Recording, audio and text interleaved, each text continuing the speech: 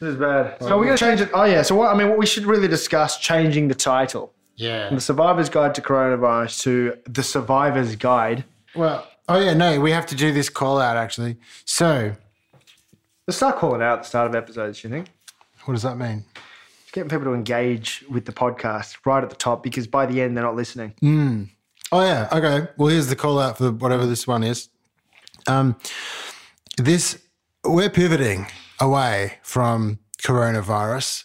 The world at some point will pivot, hopefully, away from coronavirus, and we're leading that. We're pivot. trying, yeah. And as part of that movement, we are seeking your contributions. We want to know, what do you want a survivor's guide to? Could be anything. Survivor's Guide to Smoothies, which is what I've got right here. I made you one. Did you like it? And I feel funny now. Your throat, your mucus is getting thick. Oh, my God. Yeah, see, that's what happens. It's not coronavirus. You've just had a smoothie. What's that a reference to? A deleted part of something that you probably won't hear. So do you need a survivor's guide to making friends with people that you have to make friends with? So maybe you work in a place and to succeed in that workplace, you need to somehow make friendships. Well, let's do a pocket survivor's guide to that. Okay. Yeah. So, dry skin. oh, okay. You know, winter is actually a big time for dry skin. For the skin is, I think, is most at risk of just... I thought dry skin was your survivor's guide to the first one. So if you want to the way to survive having to make friends with people in a new workplace is just have dry skin. And so either of two things will happen. One, there's another person who also has dry skin and you become buddies because you've got that in common. Yeah. Or two, nobody wants to be friends with you because you've constantly got skin flakes all over your suit. Or three, everyone wants to be friends with you because it makes them look charitable, being friends with someone that's like a very mild skin condition. They're like, hey, here's my flaky friend, Jared. Some of my best friends have dry skin. Suddenly they're cool.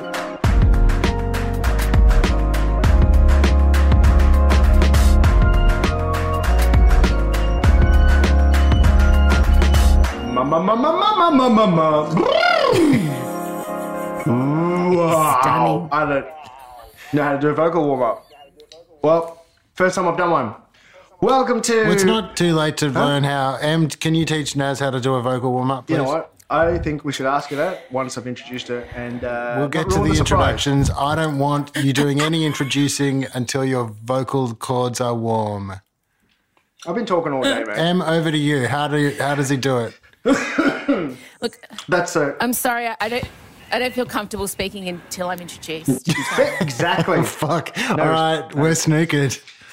Ladies and gentlemen, it is with... I'm speechless, actually. It's a great honour to have onto our very humble podcast someone who is a great person, a huge name, an influencer offline as well as online, and she can sing, she can dance, she can act.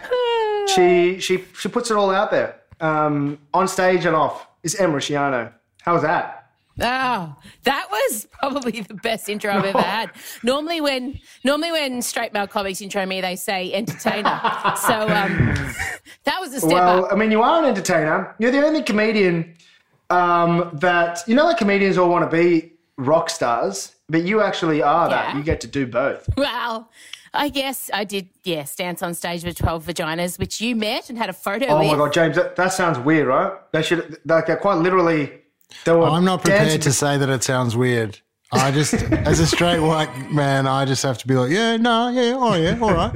Yeah, well, I was weird. Exactly. It was, if Em wasn't there, actually, before you came, I was standing next to a couple of your vaginas. By vaginas, I mean, she has some dancers that she performs with that were dressed up as or in giant vaginas.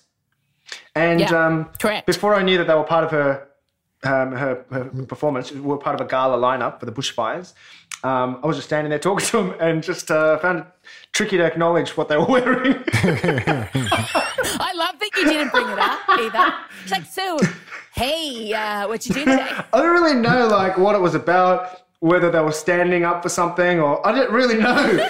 Were they, out of context, were they quite obvious to you as that they were vaginas? Yeah, pretty much. Like their face comes out of the middle of them.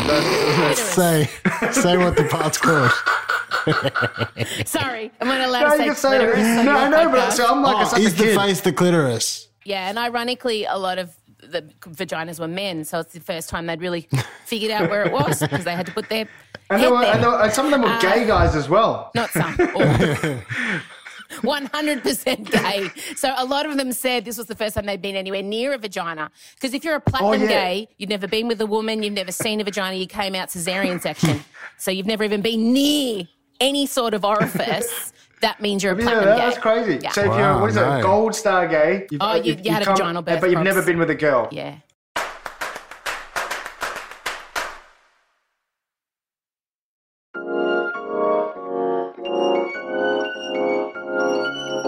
Why are they just not giving any attention to the arts industry?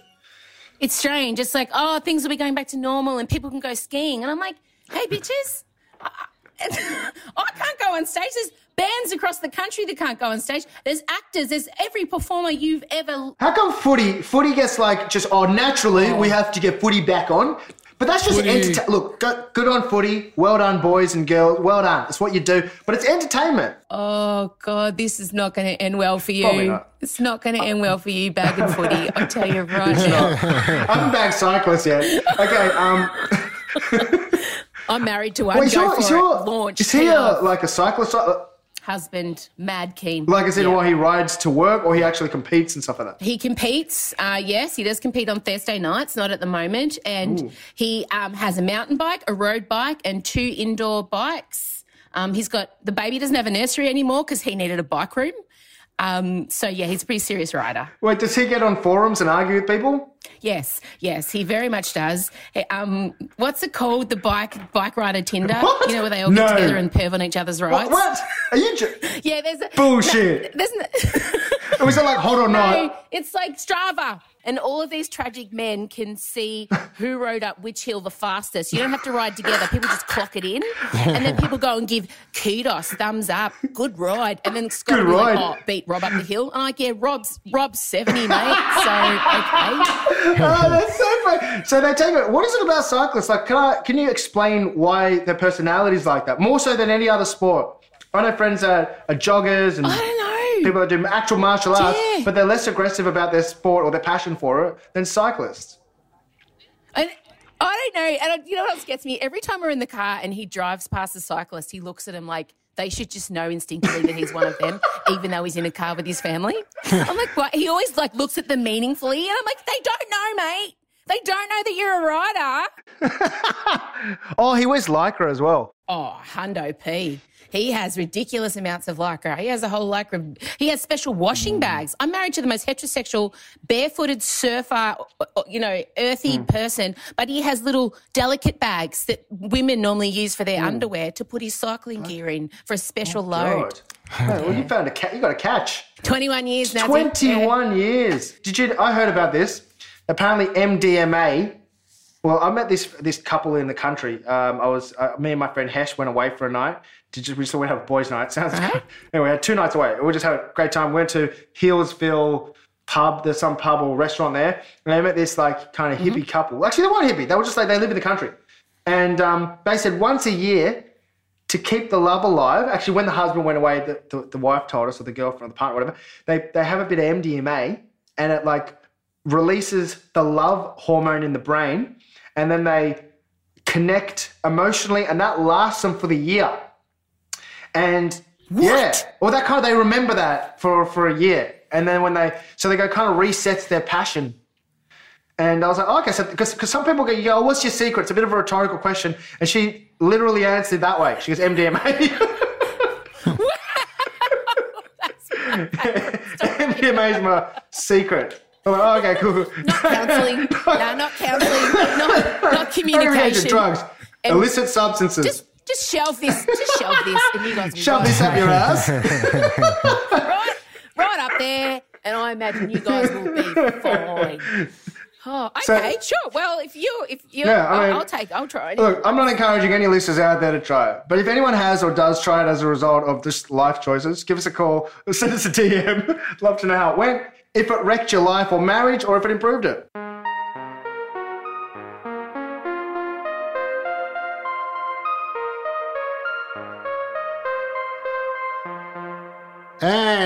And welcome to the segment. It's called What Has Nazim Bought from Amazon Lately? I bought a $7.99. Hey, I'm doing the intro music to the segment. That was good. That last bit. Was it all? Was all of it? That was all the... Go on, do it again. Do you remember it?